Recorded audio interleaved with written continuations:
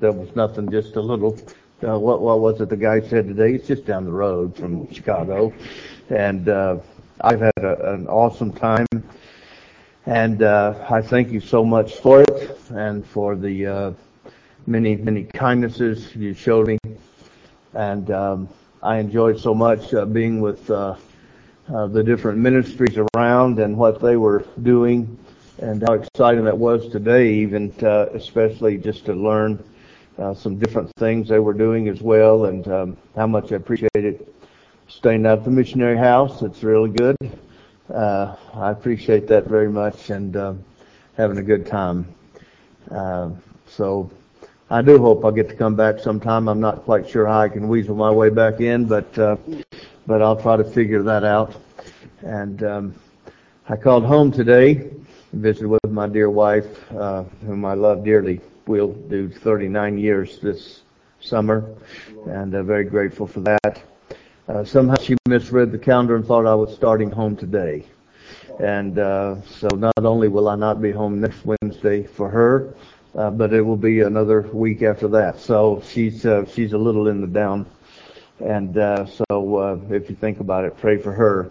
I got a video today. I'll show it to you later. You have to see it or you won't go to heaven. And it's a video of my second grandson crawling his first crawl. And he's 9 months old, and you must see it.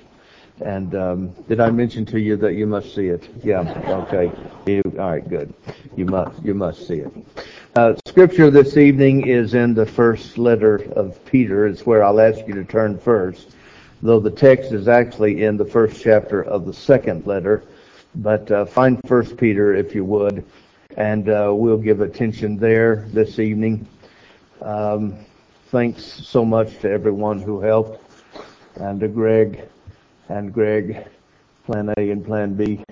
And I appreciate so very much your confidence and faithfulness to God to call me. Appreciate it a bunch. I really do. If you follow with me there in the very first verse of this letter, Peter, the apostle, the great apostle, and he wrote 2 letters to the Christians who were from Jerusalem, but they had been exiled. This particular exile was a self-appointed, self-directed exile. The first exile in Judaism was at the hand of God for their not crossing over the River Jordan and taking the promised land. And they spent 40 years in exile, an experience that was so difficult to even think about. They didn't have a particular word to talk about that particular exile. And it was not until the Greeks began to translate the scriptures that they coined the word dispersion. And but now this exile is a self-proclaimed exile. The first great bloodbath of the Christian church was when Caesar began to say, "You must say Caesar is Lord." Now, to the pagans, that wasn't a particular problem at all. We've got a lot of gods. We just add you right in there, no problem. But for the Christian, of course, only Jesus is Lord. And so to prove his point and to enforce his rule, his edict, he began horrible persecution. And to fight that persecution, they began to flee. And we pick up the letter then that's written to them, and follow. I just have one verse I want to read here. To the exiles of the dispersion in Pontus, Galatia, Cappadocia, Asia, Bithynia, who have been chosen and destined by God and the Father and sanctified by the Spirit to be obedient to Christ Jesus and sprinkled with his blood. And those place names, Pontus, Galatia, Cappadocia, Asia, and Bithynia, if you followed them if you plotted them on your Bible maps, you would see they are probably 200 to 400 miles away from Jerusalem, which really is not that big. You can knock out 200 miles pretty easy, 400 miles pretty easy. But in this day and age, it may well have been the other side of the world. This is a group of people who now their world had been so upside down. They were now saying, honey, pack your bags, we're going. I still am amazed at that story of Abraham. He said to his wife, now he was not here at this exile, of course, but I still am amazed that he said to his wife, we're leaving, pack your bags, put everything we've got on the backside of the donkey, we're going. Where are we going? And he said, I'll tell you when we get there. Now, I don't know another man in the room who's married whose wife will buy that. I'll tell you when we get there. I can't even find the correct parking place in the parking lot. Can I get a witness on that? Yeah. Oh, there's one over there. Oh, there's one over there closer. Over there. Finally, I just pull up at the front and put her out and say, I will catch you somewhere in the store. Well, it's not that bad, I don't guess. But to the exiles, he has written this letter. Now, I will get to the text, and I'm headed there. Turn to 2 Peter now.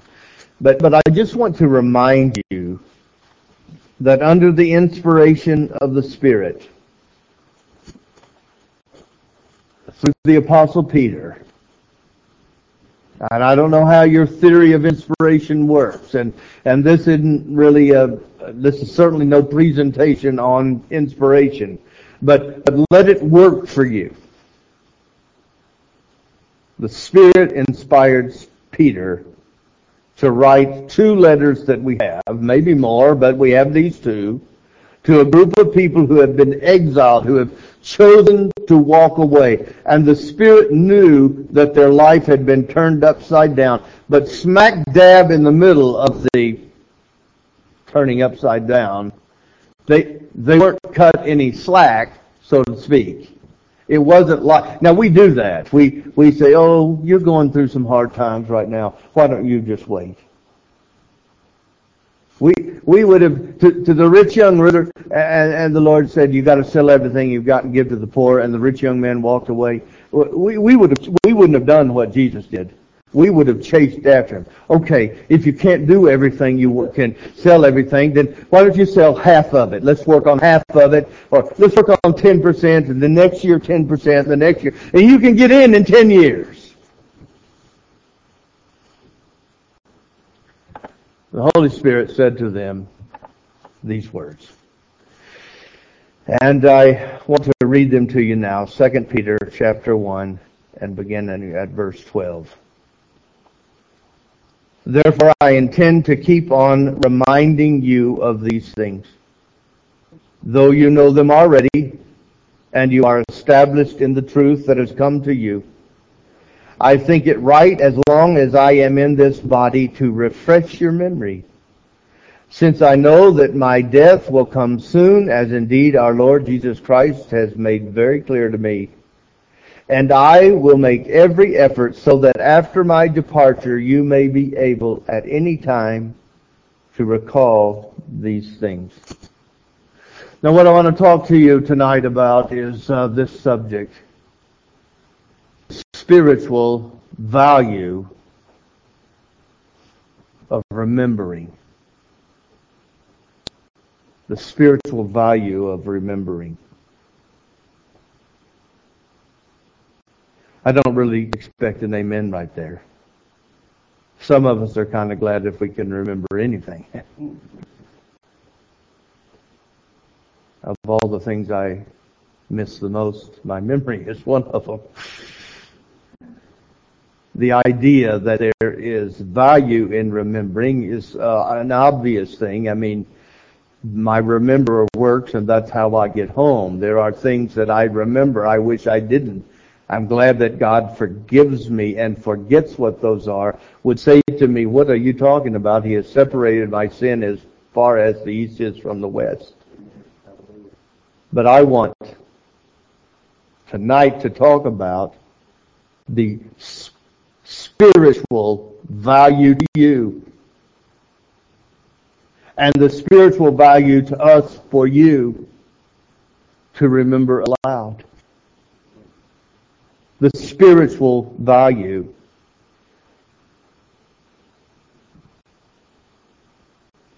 Now we do lots of connecting spiritual things with memory. We want our children to memorize particular scriptures. We want to memorize particular scriptures. It's following of the great Jewish tradition that began thousands of years ago. The Shema Israel, hear, O Israel, the Lord our God is one. And they would pray that prayer at two specific times every day. And the last prayer they would pray with their children at night was this prayer. We read in the Psalms, I will meditate on your words. And we read about committing your words to our mind. And we attempt to equate spirituality with memory work. But I want to talk about the value to you, a believer, to remember and to recount. We did a little bit of that in our singing, Grace, Marvelous Grace. Singing about what God has done in it. We're hoping, she was hoping, we're all hoping, the musicians, everybody here, we're hoping that the memories of God's grace would come forth to us. I think about things, I'm not sure if you have it on this communion table or not. In remembrance of me. How much spiritual meaning did Jesus pack into that phrase? That's not on there because the wood carver had this idea. Amen. It's on there in just about every Protestant house.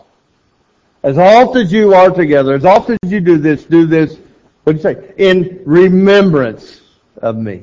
Amen. What memory, what value was he trying to pack into that phrase?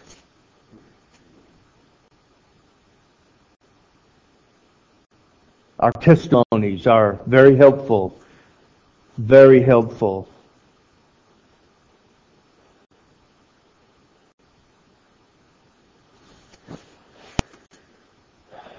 I was moved by your testimony last night. And by what God has done. I was really moved when you fished in your pocket. You pulled out your 15-year coin.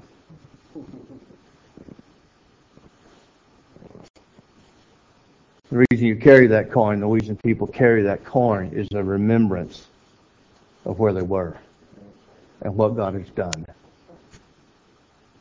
It's not to say exactly that if we lost the coin, we wouldn't remember, but it is to suggest it is to our benefit and to our benefit spiritually. You want to grow in the Spirit? Remember. You want to grow in the things of the Lord? Remember.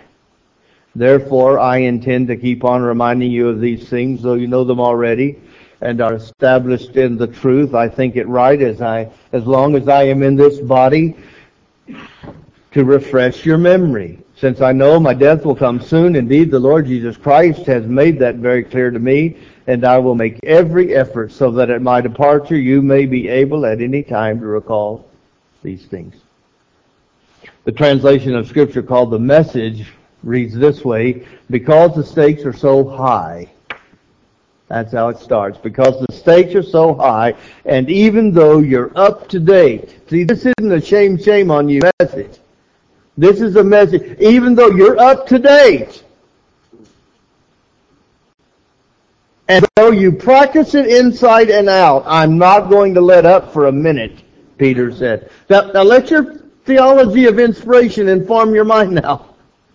The Spirit inspired Peter to say to a group of folk who practice it inside and out and who were up to date on all this truth. The Spirit said, I'm not going to let up for a minute in calling you to attention before this. This is the post, Peter says, which I've been assigned, keeping you alert with frequent reminders, and I'm sticking to it as long as I live. I know that I'm to die soon. The Master has made it clear to me, and so I'm especially eager, as long as I have this down in black and white, that after I die, you'll have it for ready reference.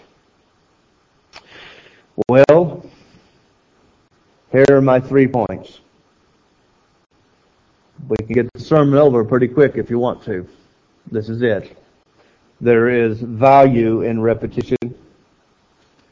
There is value in continual repetition. You mean I got to say that again? Yeah. Value in continual repetition. And repetition has as its goal establishing persons in the faith and in Christian maturity. Maybe I ought to ask you this question.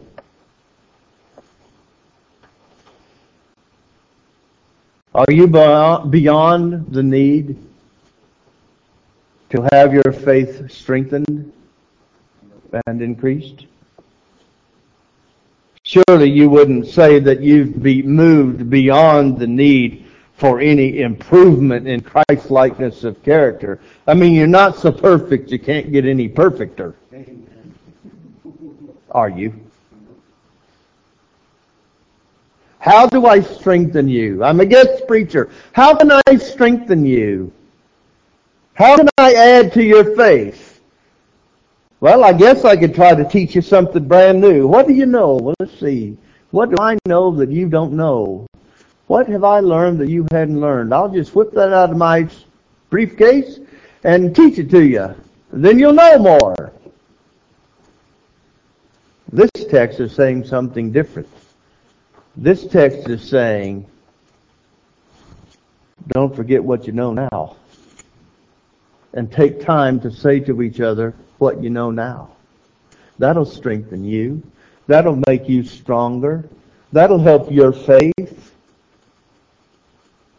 There is value in remembering purposeful repetition.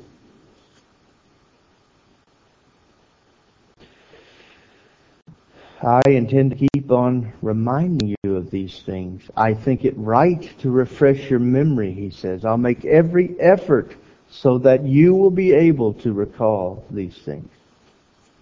You know the old adage, some things are better left unsaid.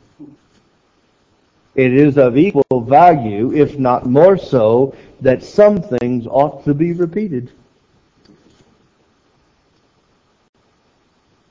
And it's found in the confession. The word confession for some of us is a hard word.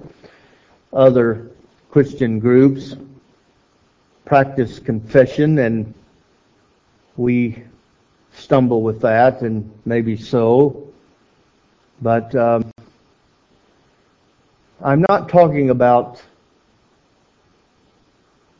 that as much as using the word as a verb, confessing what I believe, confessing what God has done for me, confessing where I was and where I am. See, that message that I preached the other night, I can't remember. My rememberer doesn't work all the time on demand. About your testimony. I once was blind, but now I see. Getting it down to 8 words. Now, it will help us for you to say that, but it will help you to say that. It will help us to hear it, but it'll help you to say it. It'll help us to remember it, but it'll help you even more to say it to other people, and they stand on it. They hear it. You're standing on it. Peter is acting on the conviction by the Holy Spirit, the oomph of the Holy Spirit, that there is importance of going over and over and over again what God has done for you.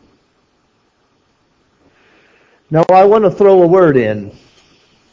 I'll get you to say it with me. Here it is. By the way, now you're going to have to say it out loud, and I'm watching. The word is specificity. I'm going to make you stand up and say it in front of us. Specificity, say it. Yeah, now some of you got your hands over your mouth. You're kind of trying to hide it. Yeah. I like the word specificity. One of the things I was trying to help us with, Mike included, with the testimony sermon, was the business of being specific. To be sure, one of the top 10 books in my library that I really would not want you to take away from me is a book called Jerome Irving Rodale.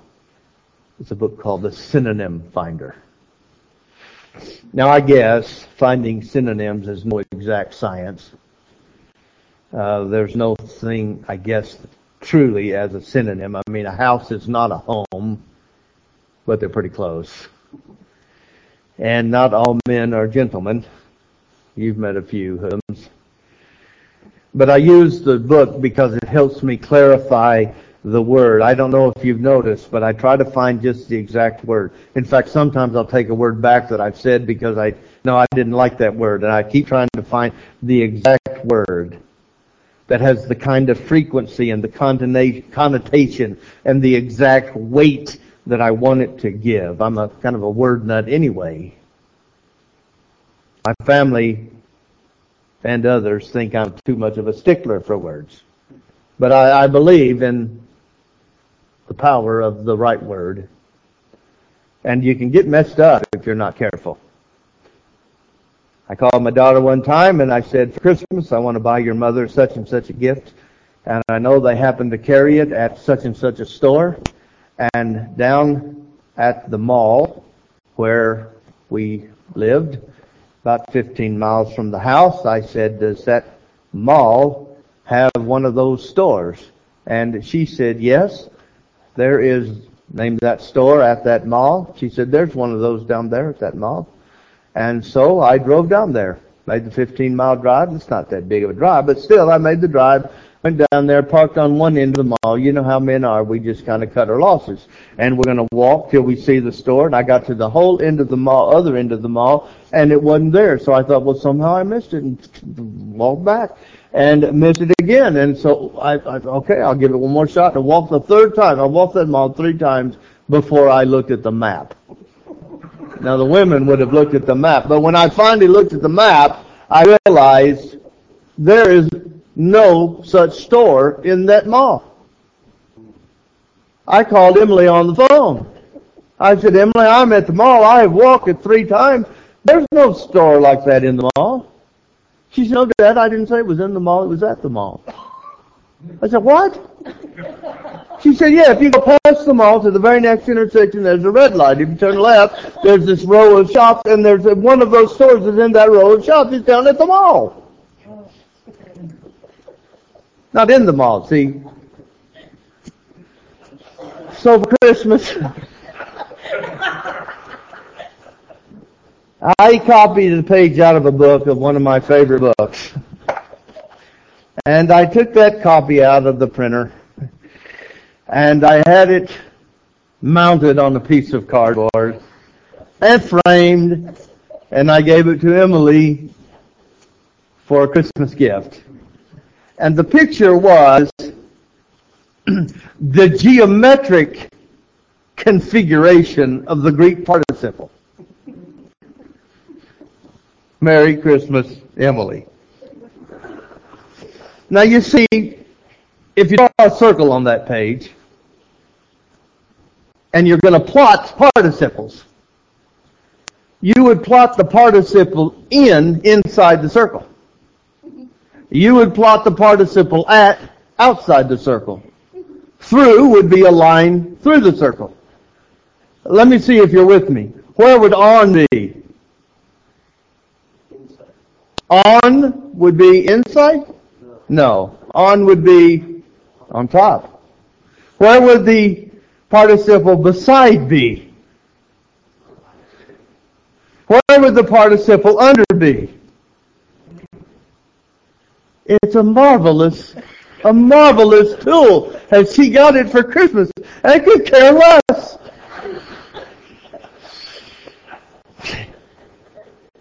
Did I mention to you I was a word nut?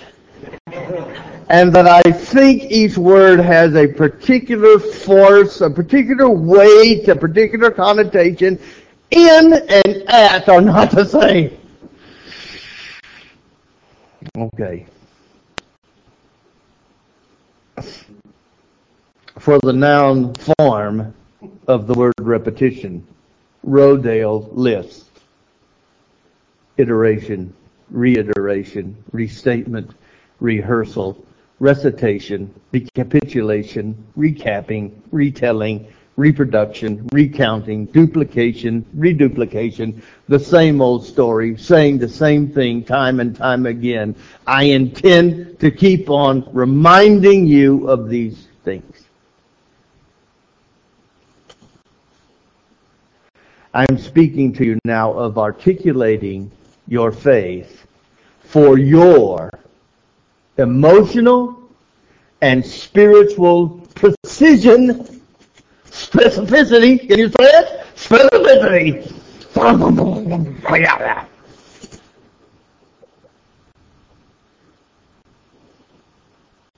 See, there's something to be gained here. Look at me. There's something to be gained here by repeating it here.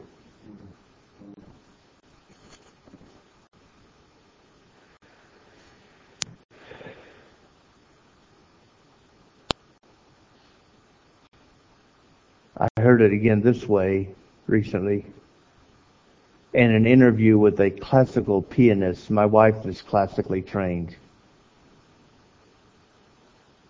About practice, he said, if I miss a day, just one day of practice, I notice the difference. If I miss 2 days, my wife notices the difference. If I miss practice 3 days, the public notices.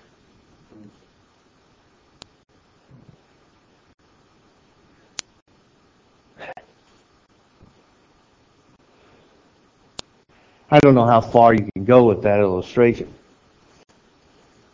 but I'm going to try it and I may take it back. If you go 1 day without repeating, you're weaker.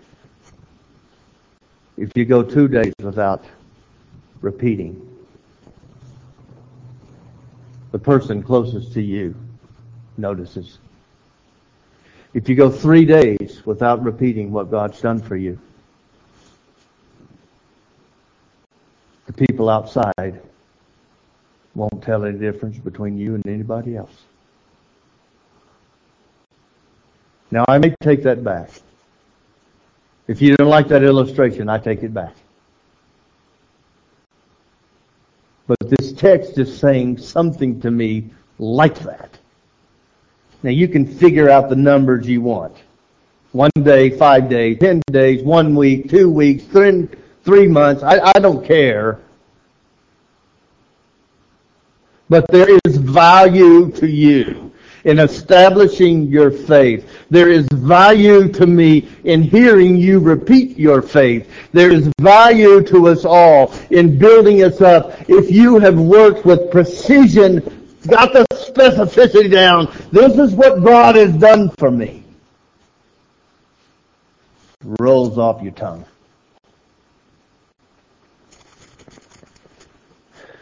I intend to keep on reminding you of these things. The power of memory is huge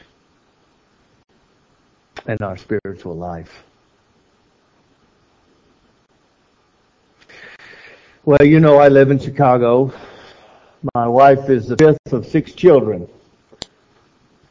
They had 4 children pretty quick, then waited, it seemed like, about 6 years, and Gwen surprised them.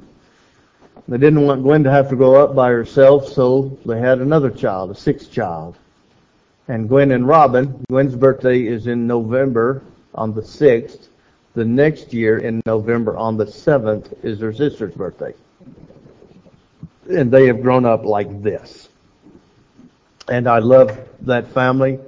In fact, her husband Joe and I are real close, and he rode up to Nebraska to meet me and rode as far as, I don't know which way's west, but whatever. He rode out to Twin Falls with me, and then he cut south and got home this morning.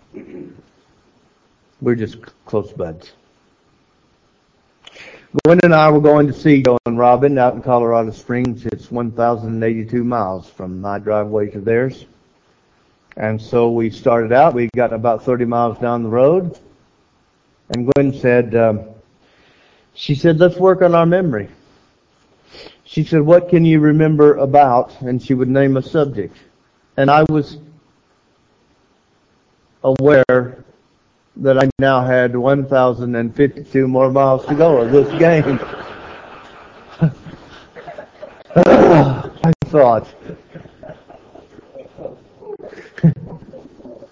why don't you just take a nap? And I'll put in my headphones.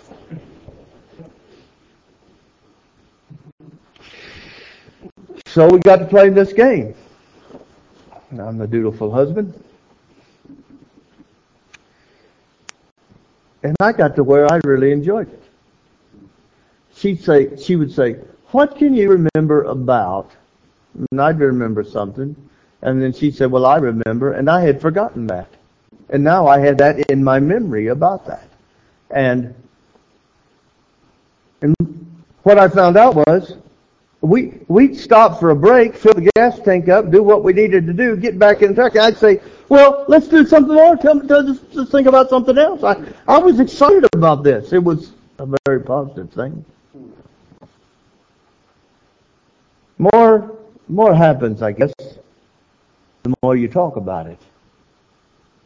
And this text is saying something about what will happen. Look at me. What will happen here. That stuff with Gwen, it happened here, but it happened here. But this text is saying something will happen to you here, and something will happen to me here when you remember. When you say it out loud, when you rehearse it.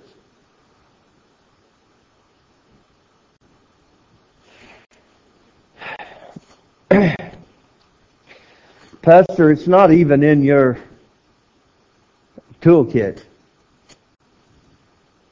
How can you get the church to move forward? Well, we have this plan, we have that plan, we have this seminar, we have another one. I'm offering one to you. Just pull it out of your tool bag sometime. Just have them remember. Just force them to remember. Forced memory. I want to know what God did in your life. Give me your testimony. You can talk a little bit about the test, but I want a lot of the money. My grandmother was an award-winning gardener most of her life. And towards the end of her life, she began to go blind and finally was legally blind because her eyesight was so bad. But even when she was legally blind, she still was an award-winning gardener. How many times do you have to have your hands in the dirt to know that you need a little more water? How many times do you have to feel the petals of the flower to know? Because she can't see it now. She can't now say, need fertilizer here. She can't now say, the bugs are eating this up, we got to get after it. She got to feel her way along. How many times do you have to work with it here and here to be able to do it without your senses?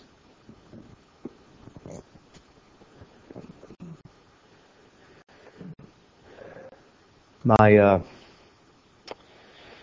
mentioned to you that my wife, did I mention that she's from Colorado? That's where the other daughter lives. My in-laws lived out there for years. Mom's gone. Dad died last year. Her dad. We'd gone out to see her mom one day, and she wasn't doing well. Surprised us all. We were out there for their big anniversary, and she went to the hospital. The doctor found some pretty bad reports, and within just a few months, she was gone.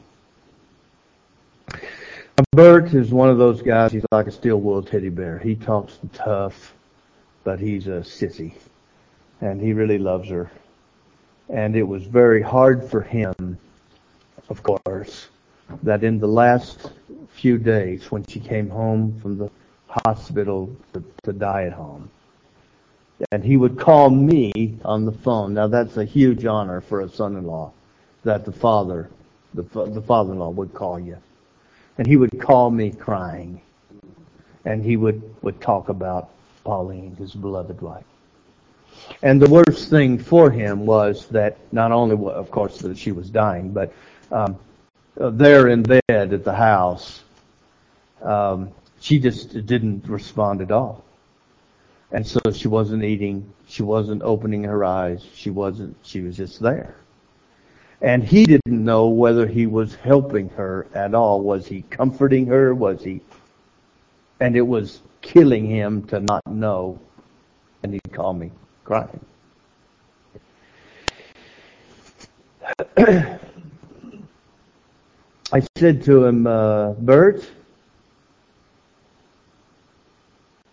I said, I've not ever gone through what you're going through, but if I was there, this is what I would do. I would sing to her. He said, really? I said, yeah, I'd sing. You ought to sing to her. He said, I don't think I can sing. I'll just cry. I said, well, I understand that, but you might sing to her.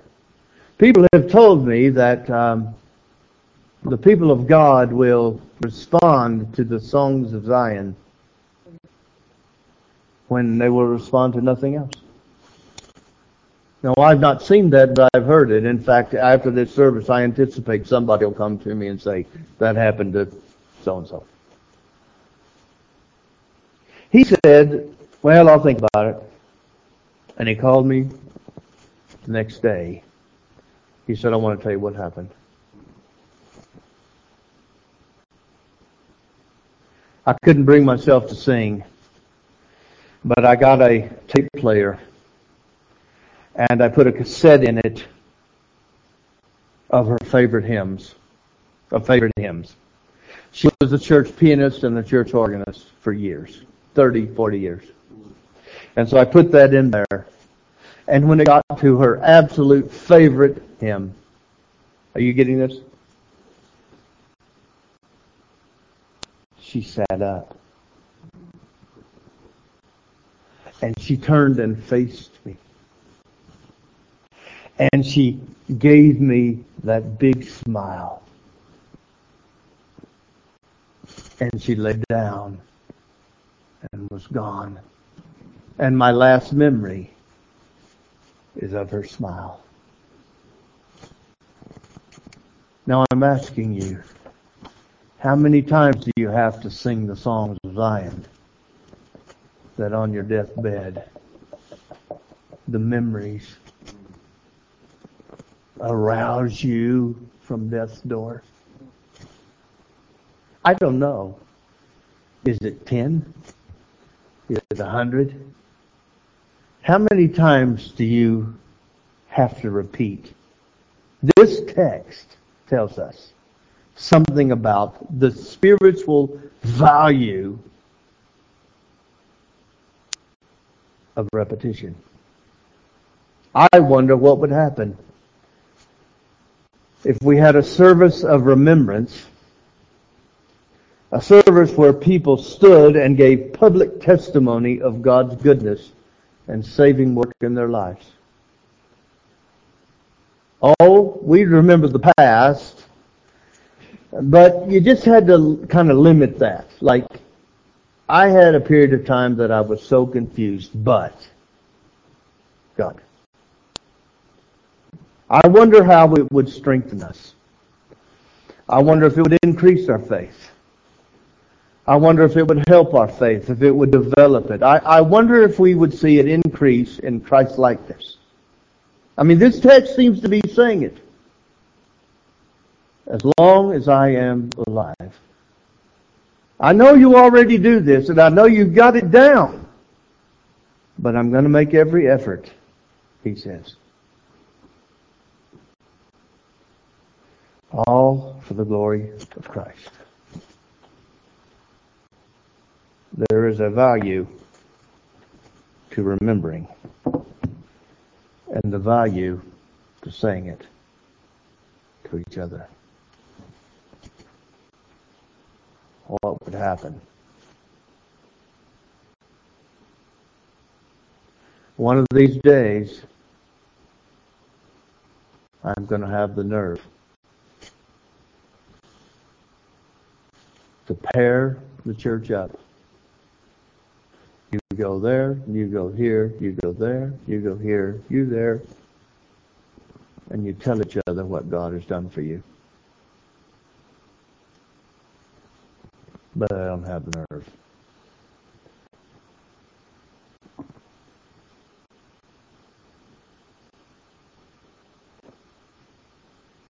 But I believe it. There's value in repetition. Lord, you have given us a tremendous weekend. In some ways, I am like Peter, and I want to build a tabernacle and just enjoy this time forever. But I can't, and we've got to move on, and Monday's coming.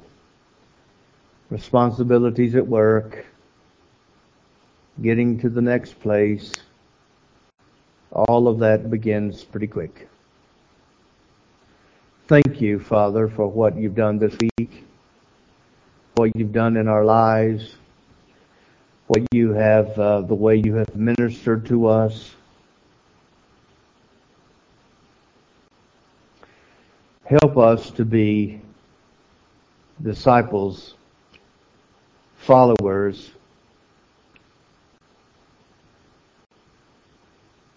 that are fruity. Men and women who have our testimony down, honed it down, found the specific words, took the time to get it just to a certain effect. Remembering, don't let us forget the feeling of lostness and the feeling of helplessness and the feeling of guilt and shame that had come over us time and time and time again. As glad as we are for the peace and joy and forgiveness, remember, we pray, help us to remember what you have done, where you have brought us from. In the name of Christ we pray. Amen.